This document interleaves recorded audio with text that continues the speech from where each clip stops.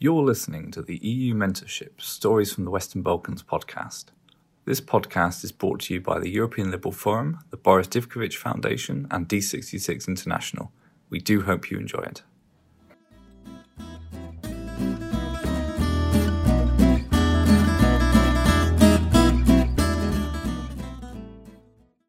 Hello and welcome to this fourth edition of the Stories from the Balkans podcast, and the first of the year 2021. Today we should be talking about the European Union and Western Balkan relations and connections, in particular any obstacles that Western Balkan countries are faced with from the EU perspective, while also taking a look at the current situation and their perspectives. My name is Andrew Burgess, Senior Political Advisor for the ALDE Party, and I'm delighted to be joined for this conversation today by two friends and colleagues from the region. So Teresa Reiter is a journalist by training and used to be a policy advisor for EU and security policy for the Austrian Liberal Party NEOS. She is now a visiting fellow at the Institute of Human Science in Vienna, and she is currently looking into the EU's role in why Western Balkans enlargement is stuck. She is also the co-host of the Liberal Defence podcast, The Defence Cafe, and works on political education projects. I'm also joined by Jasmina Merso, who is the project coordinator for the EU Mentorship Project. She is a policy developer and an international officer of Nasa Stranka, the social liberal party from Bosnia and Herzegovina. She describes herself as a liberal policy nerd with a formal educational background in pharmacy and a passion for storytelling. She was an elected municipal councillor in Sarajevo and is currently the Deputy Secretary General of the Liberal Southeast European Network and a local and international capacity building trainer. Her special interests include health policy development, gender equality, Bosnian and European politics, and the EU's enlargement policy towards the Western Balkans. Teresa, you were involved in the initial first year of this project back in 2019.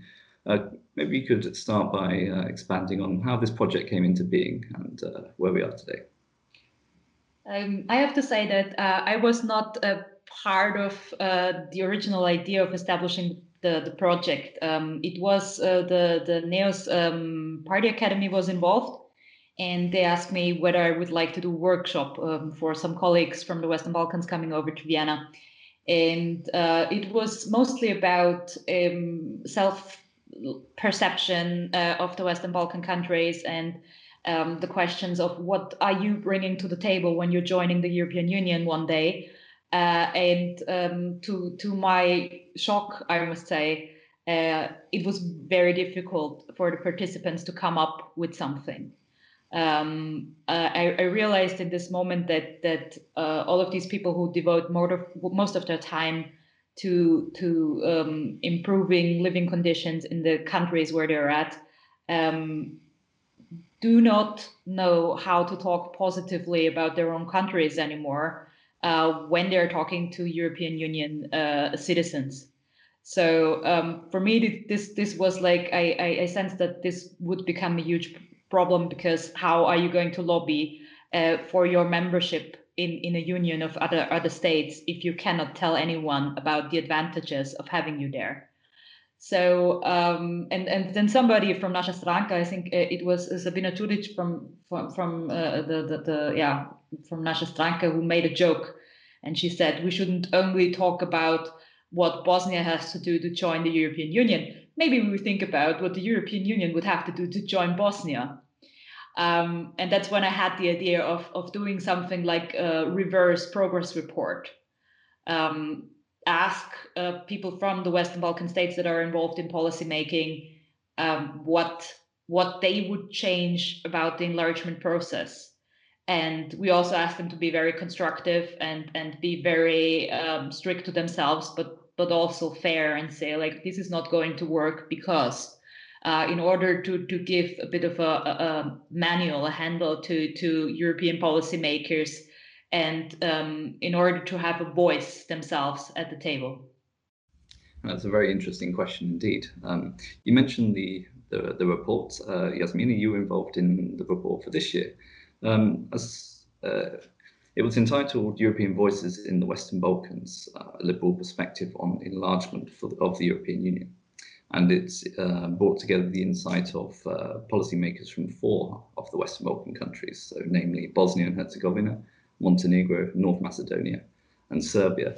Perhaps you could briefly present the report, and maybe there are some interesting findings that you found already from this process. Thank you, Andrew, and thank you, Teresa, for this great introduction.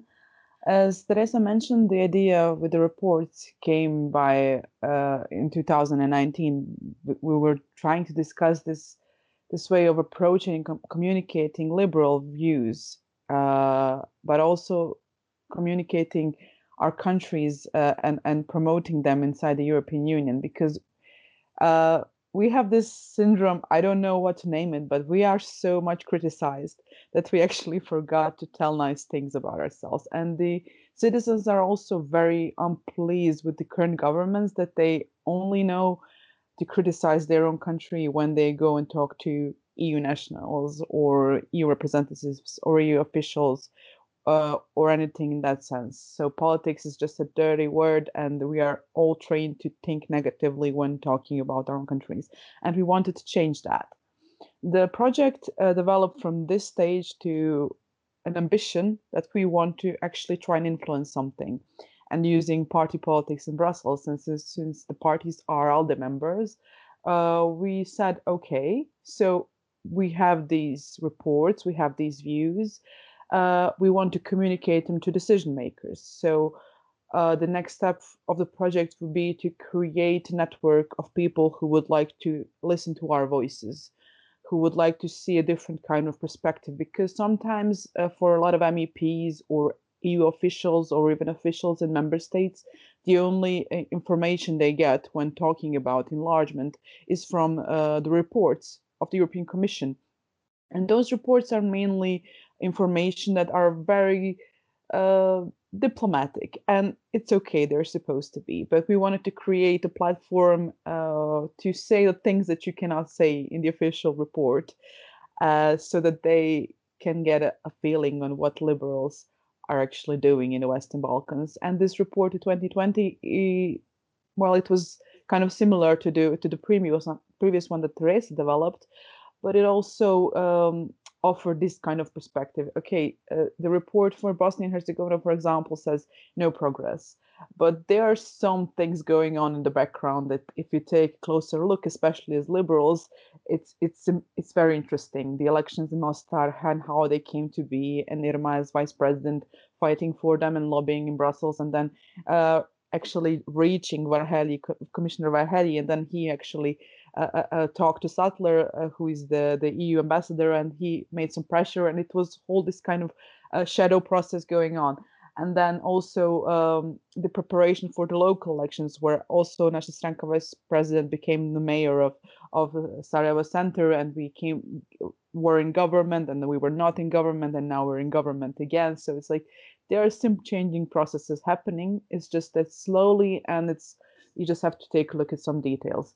And also Montenegro has a very complex situation right now, where we have criticized Milo a lot for a lot of things, which is, it was something that should be criticized. And now you have a government that is trying to offer something new, but then again, it's bringing other foreign influence back on the table that were kind of beaten by Milo's government, Milo Djukanovic's government. So the EU's position is now again a bit weaker in Montenegro. So these are all details that EU officials don't know, and maybe they should not know. It's not something that they can find out by themselves, but we wanted to offer that kind of different perspective.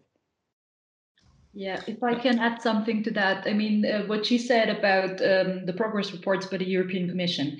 It is true that not only EU officials, but also national members of parliament, national civil servants in ministries rely very heavily on the progress reports of the European Commission. Now, they are not bad, they are long, they are looking at a lot of policy sections there. But the thing is, they are not neither this nor that, right? So the language is either very diplomatic It allows for autocratic leaders in the Balkans to instrumentalize it and say, like, look, the European Union has said such nice things about us, we're on a good way. And on the other hand, it allows for member states in the European Union to list all the shortcomings and only the shortcomings. So it is not really a good instrument for anyone. And for the voter in the Western Balkans and the voter in the EU member states, it is the wrong kind of text. They will not understand what it actually says about the situation the countries are in.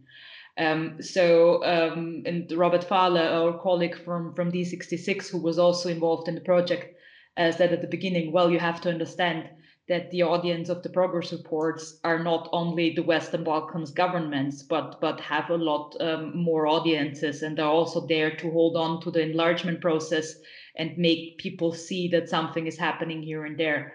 But the thing is, for a while now, I believe that these progress reports have not really fulfilled this task. So you can neither get all the information you need to improve enlargement process. You cannot get all the information you need for making an informed choice of who to vote for in the Western Balkans, and so on. So additional sources there are very much needed, original voices from the region that are not only government control voices, were really missing from the debate. And that's why I think are both and everyone who was involved was really happy that also these reports were being heard in the European Parliament, in the Renew Europe group, and that we made some steps forward in the sense that people who deal with enlargement policy now look around a little bit for who else they could ask except for the progress reports of the Commission. Indeed, I think you make an absolutely excellent point there. I mean, I find by reading some of these progress reports, they can sometimes feel very institutional in language. They're very disconnected from the ground. And these reverse reports, in the way that they're put together and the contribution has come from the other way around, they do feel a bit more personal and they add a bit more extra value. Do you both, are either of you aware of the reactions in Brussels or in the policy-making circles on the report? Do you know if they've been well received? I have. I know from different members of the European Parliament that they have received and read it. I had some interesting conversations with other people who read the report on the fact that the European Union often seems to believe that they have to stick with governments that develop in an autocratic way or in a very corrupt way or in a way that is very contradictory to EU values, because they don't. Every other alternative partner they could find in the Balkans would be worse. And part of the reason why we did the reverse progress reports was also to show that there are alternative partners that are dedicated to liberal values, to the values of the European Union. And they might be small, but with a little bit of support and a little bit of inclusion in the whole context and conversation, there might be other people we can work with. And I think this effect has in fact taken place. I think more people know who Naša Stranka is now, for example. More people know that there is a liberal party in North Macedonia and so on. Some of the participants, like Jovan Jovanovic from Serbia, have used this occasion to also present themselves as the experts they are, and I think are being contacted a little bit more often on the subject now. So this really met the intention. Well, also we've kind of developed the project a bit more in the past year. We also intended to actually present it to the MEPs. So when we created the final event where we presented the project, we actually sent an invite to different kinds of peoples who were members of certain commissions or other bodies within the parliament who are related to enlargement policies and foreign policies of the EU. There were not so many MEPs. There were some of them who are consistently engaged in the topic, and This was a bit discouraging, but I think that every time we make a step forward, it's something good. So I will keep insisting that whenever Bosnia is or Serbia or any other Western Balkan country is the topic of discussion in the parliament, they have someone to reach out to. And this has actually happened when there was a report in Bosnia in the parliament, in the European Parliament, very recently, and MEP staffer for MEP Klemen Grošelj from Slovenia actually contacted Naša Stranka and asked for some amendment ideas on the report. And I thought that was something that we wanted to achieve, and it was good because they were at the event and they pledged to help and to be the voice of the Western Balkans.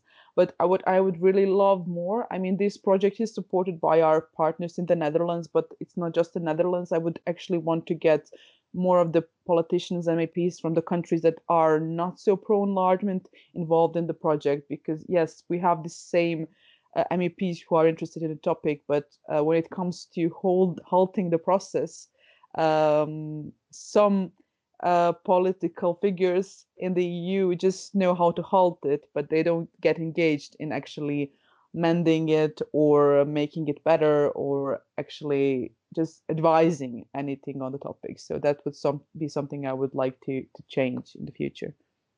I also think that the real barrier is not the European Parliament, it's the national parliament. So since we still need unanimity for enlargement questions, and not only in the question of accession directly, but also in the points of order in this whole thing, you always need unanimity to even decide which topics to talk about with the countries that want to become part of the European Union.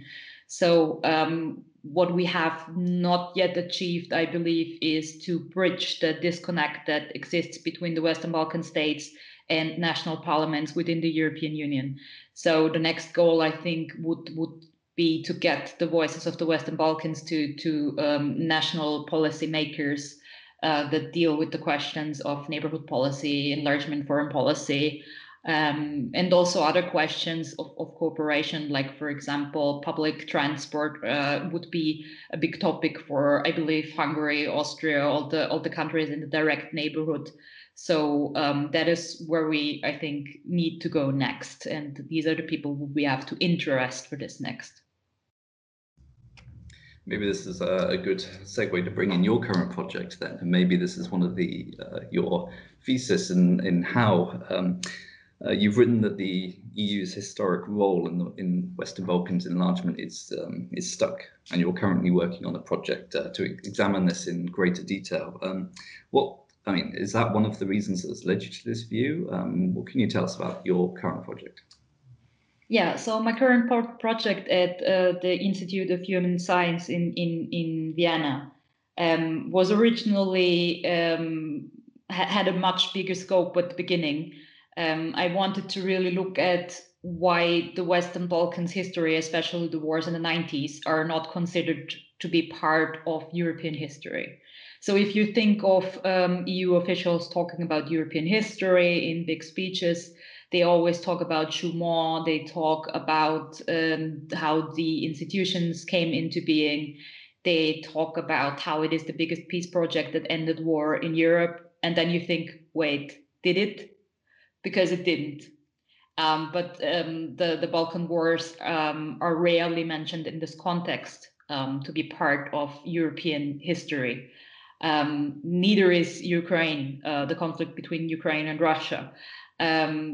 Neither is, I don't know, the intervention in Libya back then. So it is a history of institutions and not a history of the things that happened while these institutions already have been in place. So I was looking at that because I also felt this is a lack of mutual respect in a way.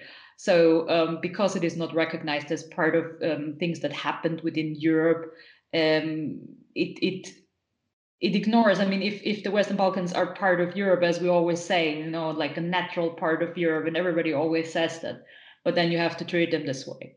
So I'm currently looking into why, for example, the Western Balkans wars of the 90s are not being taught in Austrian schools or rarely being taught.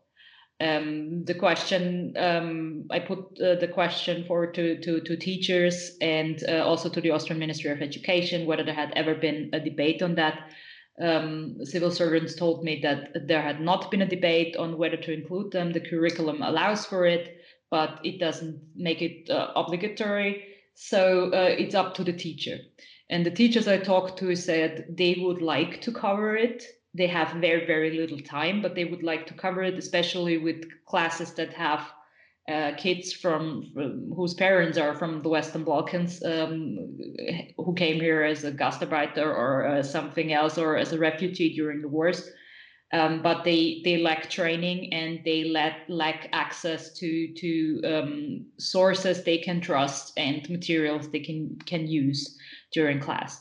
So what I'm now doing is trying to evaluate the needs of the teachers, what exactly it is they need, and then make a suggestion for further training and collect sources they can use together with historians at the universities, and also give them a bit the opportunity to compare different views from different parts of the Western Balkans and make it a discussion to put this actually on the historic map in Austria, because Austria is even more connected for many reasons. There are still up to 700 Austrian soldiers in Bosnia and Kosovo at this moment.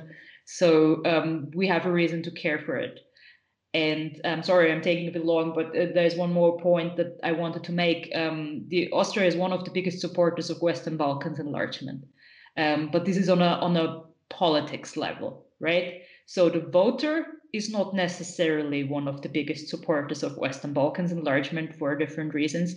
But the thing is, if politicians try to sneak the issue behind the back of the voters, this is not going to work, because far-right groups will instrumentalize it shortly before the election, and it's not going to work. So you really have to apply to the appeal to the opportunities, the geopolitical opportunities and advantages that the European Union has from doing this. And for that, you need a bit of a groundwork of understanding of what this part of the world is and how it is connected to us. Yeah, that's a very particularly interesting point. I mean, while you were talking, I was reflecting back on my own history studies while at school, and it's true, the extent to European history, certainly when back in the day I was going through school, we were taught about the World Wars and how the British triumphed over Germany and upheld the European morals and values and things like this, very much flag waving. Yeah, and it was noticeable. I mean, quite recently I visited the European House of History in Brussels, and it's a very good point. I mean, there is a small section right at the end on the top floor of the sort of modern history, and there is a section on the siege of Sarajevo. But over the course of 5 floors, indeed, it's not as prominent. Yasmina, ask on this. Any views on this? I mean, how was the... Teresa made a very good point. Yeah, Teresa made a very good point. The thing is that whenever we try to address the issue of this perception of how the EU views, well, the EU citizens view the Balkans and vice versa, it all comes down to a communications problem, like a PR problem. And the EU institutions have a very big problem with communicating EU values and what the EU actually does. So the perspective from the Western Balkan citizens towards the EU is like, it's this one big person who just rules over things and just says, no, you are doing this badly, you are doing this wrongly. And it's not, they don't even understand the procedures and who's blocking what and who they have to reach. And it's like a very complicated thing.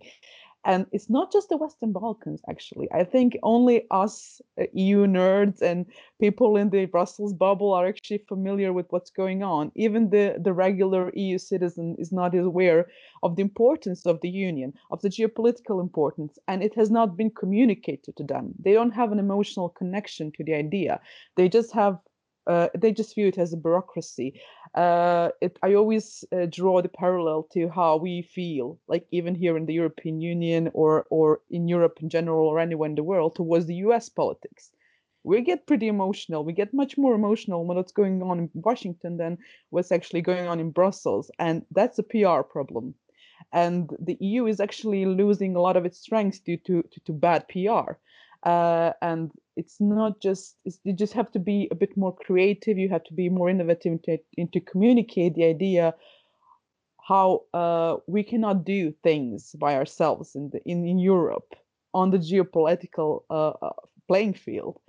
We just can do it together as one Europe. And I know you, Andrew, also can relate to this because of what happened after Brexit and how the UK has been excluded out of the team.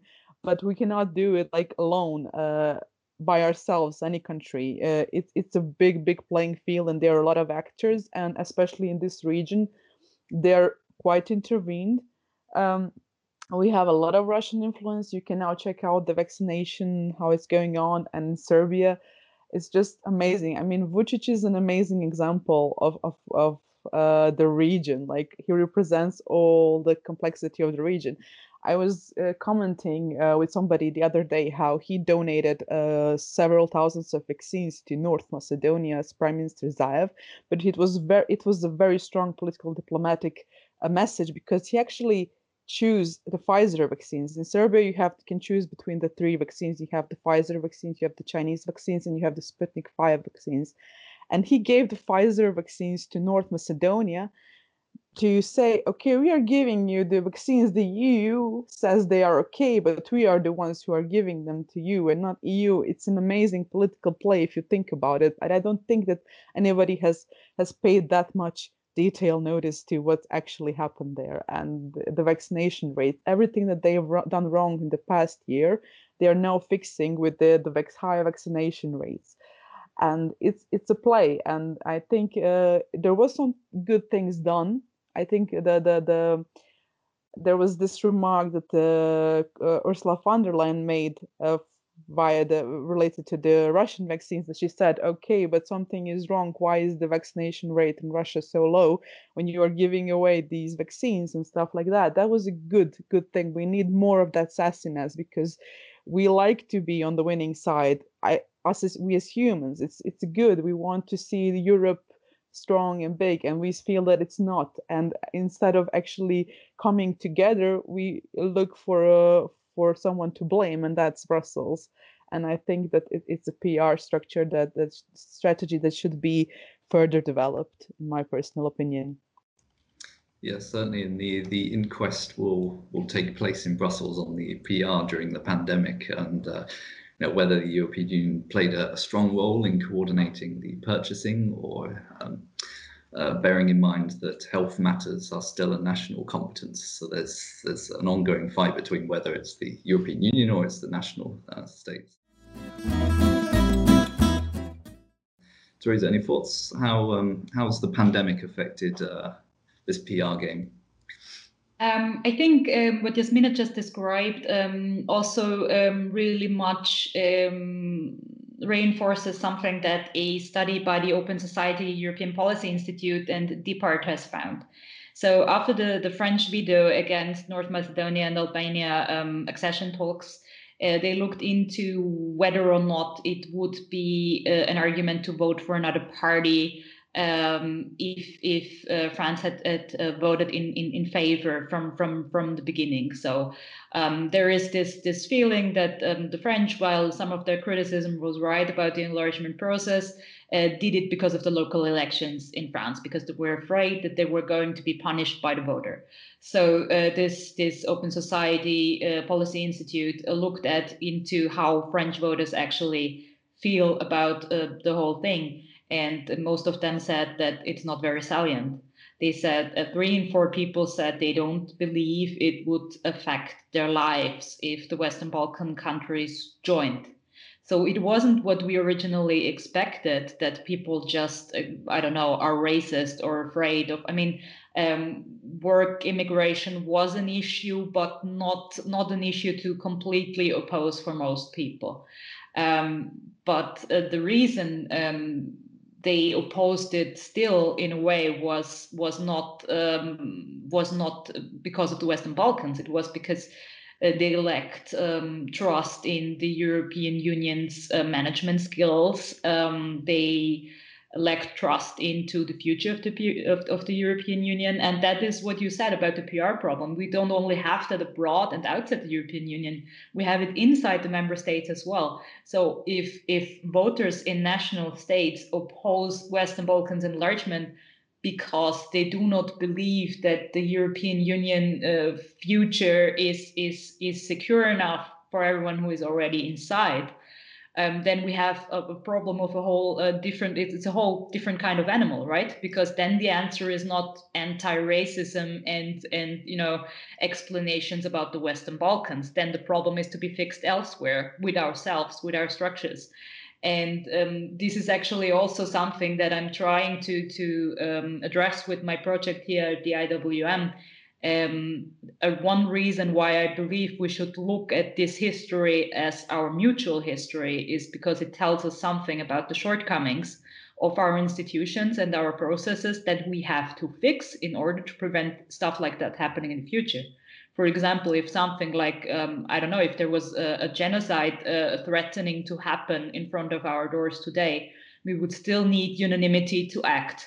And it would take longer time than it takes to take a human life or many human lives.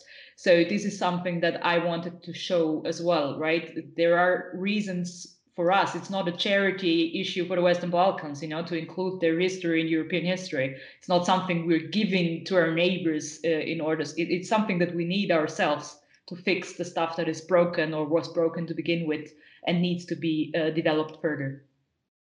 Yes, yes.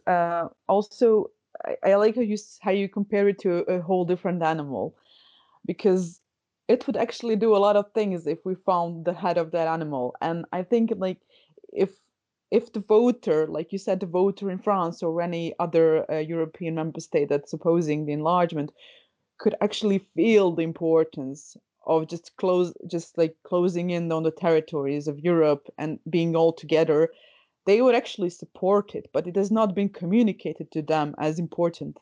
It's not been communicated to them on a geopolitical scale because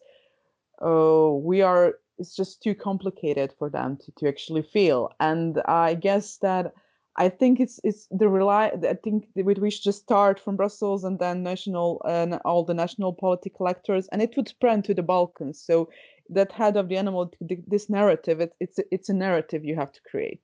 So that would be the actually first step, and the narrative it would spread, and it would actually change a lot of the perception, I guess, because we have different kinds of narratives acting, especially in our region right now, who are anti-EU, who are either okay now Brexit has happened and we have to turn to the US and the UK only. That's the pro-Western narrative, and you have the pro-Russian narrative, and the Chinese are here and there appearing, and it's a very complex region.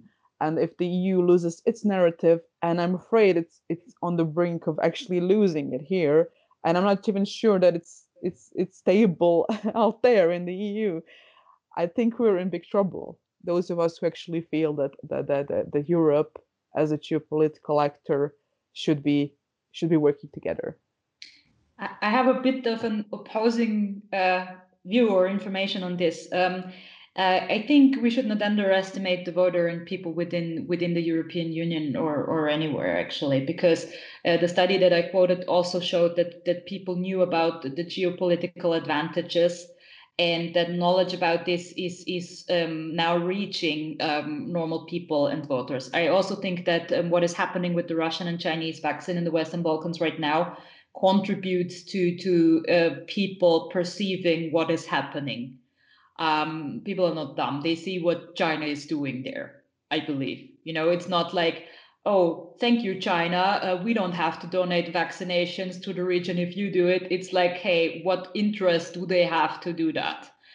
So people become a little bit distrustful of these things, and they are aware that it would be an advantage. But and we're always talking about the narrative and how the EU needs a new narrative and this and that. And sometimes I feel like everything we work on is the new narrative. But what is actually missing is something that is binding on the member states. So you're doing a new Western Balkan strategy here, and you're doing a new motion in parliament there. But what happens then? Nothing. Nothing. Why? Because it's not binding on the member states. Nobody has the duty to do anything. So if it was structured differently, like, I don't know, PESCO, for example, where the member states all have the obligation to do this or that within a certain time frame, if you would organize it in that way, and give some kind of a consequence to if you not do what you said, then I think we would make more progress in this area, at least with fixing smaller things but that greatly affect the quality of life in the Western Balkans. Like the topic of air pollution, for example, is not something that the European Union cannot fix within a few years in the Western Balkans. Technically, also in terms of money, this is not something that is totally out of this world to achieve. It's something somebody has to do, and it would be better if the member states would step up here and actually put the label on it and say, like, I don't know, Hungary, Austria, Czech Republic, and somewhere else in the neighborhood fix this one thing in these countries because we're their neighbors, we're their friends. It is in our interest that, for example, the train connections are faster between here and there, and we're all one Europe. If we do it from European funds and with papers from the European Commission, blah, blah, blah, it also gets done at some point, but nobody did it. Nobody claims the success. And then we're back at the PR problem. Indeed. I mean, do you think there's an opportunity that something might change here now? I mean, later this year, we will have elections in Germany, of course. Next year, we've got the presidentials in France.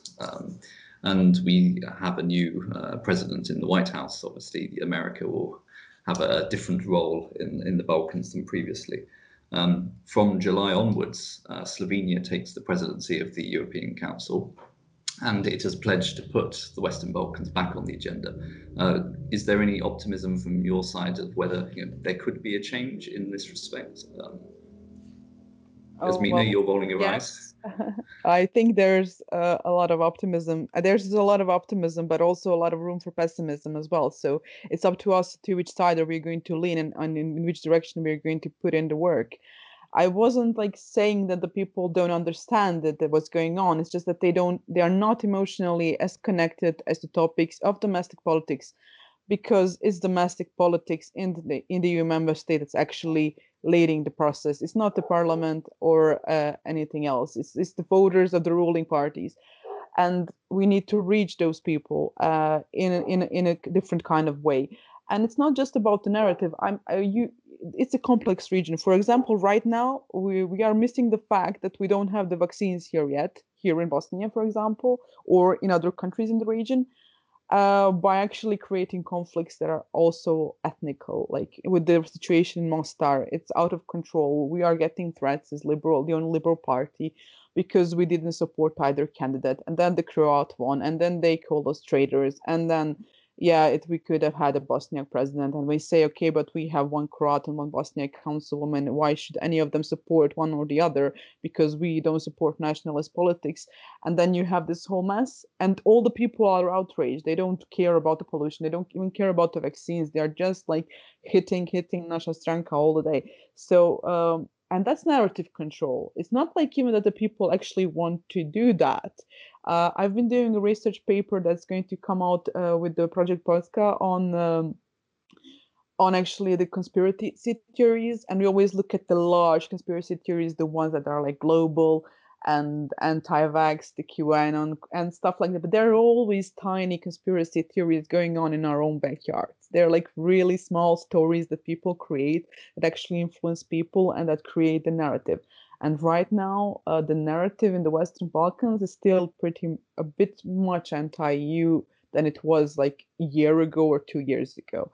And it's like, okay, we don't need the EU, and then inside the EU, you need that binding element, like Teresa said. And it's not just like having people put out statements. It's about using memes, using different kinds of means of communicating, following the narratives on social media, controlling them, having groups. Like it's a whole strategy, and there are people who are actually doing that. They're doing that for far right groups because they're very skilled at that. You look at far right narratives, they're amazing. Conspiracy theory narratives, they're sprayed so fast, they are so detailed, they're so structured. We could actually learn something from them, not the bad things but the good things in terms of communicating the ideas. We are still pretty much old school in terms of communication. As liberals and as liberal politicians, I think we should just start to think outside. Reasons for optimism. I think the lack of alternative. We have to be optimistic about this because we have to get this done in a way that is sustainable in the future. We have to organize our union and its cohesion and our neighborhood and the relationships with it in a way that allows for us to do other things, because it's blocking capacities of the European Union. If we always deal with this, are we going to do it this way or that way thing, with this actually, compared to many other things, small issue. This is not about a lot of people. It's like 70 million people in the Western Balkans right now, in the states that are applying to become European Union members. This is not, I don't know, I think it's not even the population of the Netherlands or something. It's like it's small, in most of the countries. But it takes up, it's easy to instrumentalize. It's a good way of distracting from other issues. If we don't get this done soon and get it done well, we're taking something away from our capacities, and then the European Union officials have often said that we want to play a bigger role on the global stage. And this is just not possible if we cannot deal with our own backyard, and we will not be taken seriously if we cannot deal with our own backyard. So a lot of these things are really connected to each other. And I believe it is an opportunity now. It is a time of opportunity. Germany having the high representative in Bosnia now. This was also a signal that Germany will remain an important actor in the region. Joe Biden got elected. He knows actually not only where the Western Balkans are, but also knows about their history and their political situation. Slovenia has the presidency. We have, even though there are some European Union members that still have governments that oppose this enlargement, if everybody else would be behind it to fix this problem now, they wouldn't really have a lot of ground to stand on, blocking it and moving on to other issues. So it's really a lack of engagement of all the actors that are in favor of it and who could do something about it.